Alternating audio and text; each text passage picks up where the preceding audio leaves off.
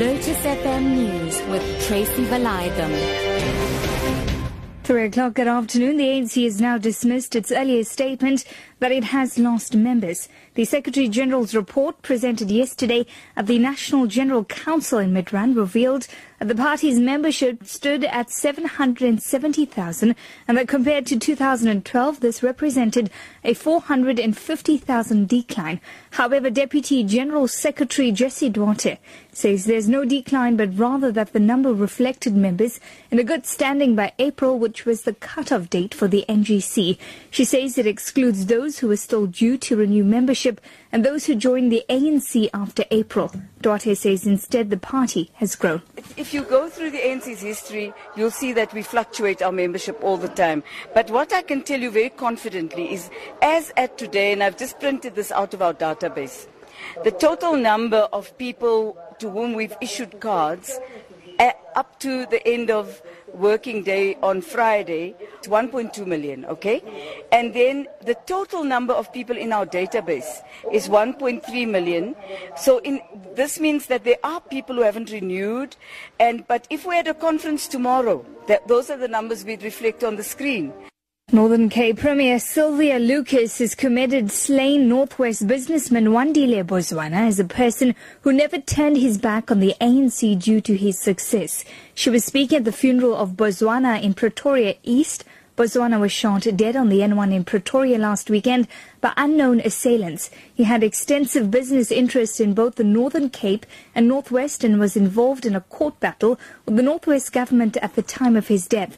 Lucas urged fellow ANC members and supporters to build on what Bozwana has started. He was someone who knew his own shortcomings, and he was not a person that also only wanted to hear his own voice. Success didn't change him. He worked hard as a branch member up until the last day. He never thought he was too important to submit himself to organizational discipline. Hundreds of residents from Eldorado Park, south of Johannesburg, have started marching through the streets against drugs in the area. The community is calling for an end to drug abuse. The march is led by DA leader Muzi Maimane and Western Cape Premier Helen Ziller. Neliswa Mavundla reports. Residents of the infamous drug township say they have had enough with the drug dealings in the area. Some say their relatives and friends have become drug addicts and fear that more youngsters will fall victim to the scourge.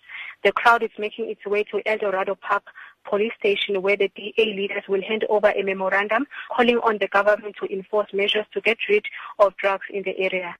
CEO of the National Business Initiative, Joanne Yawich, says climate change affects everyone and therefore cannot be looked at as an environmental issue only. Yawich was speaking at the energy seminar hosted by the Wits Business School in Parktown, Johannesburg this week. The aim of this seminar is to shed light on South Africa's approach to climate change, including carbon tax and carbon budgets in preparation for the United Nations Climate Change Conference later this year.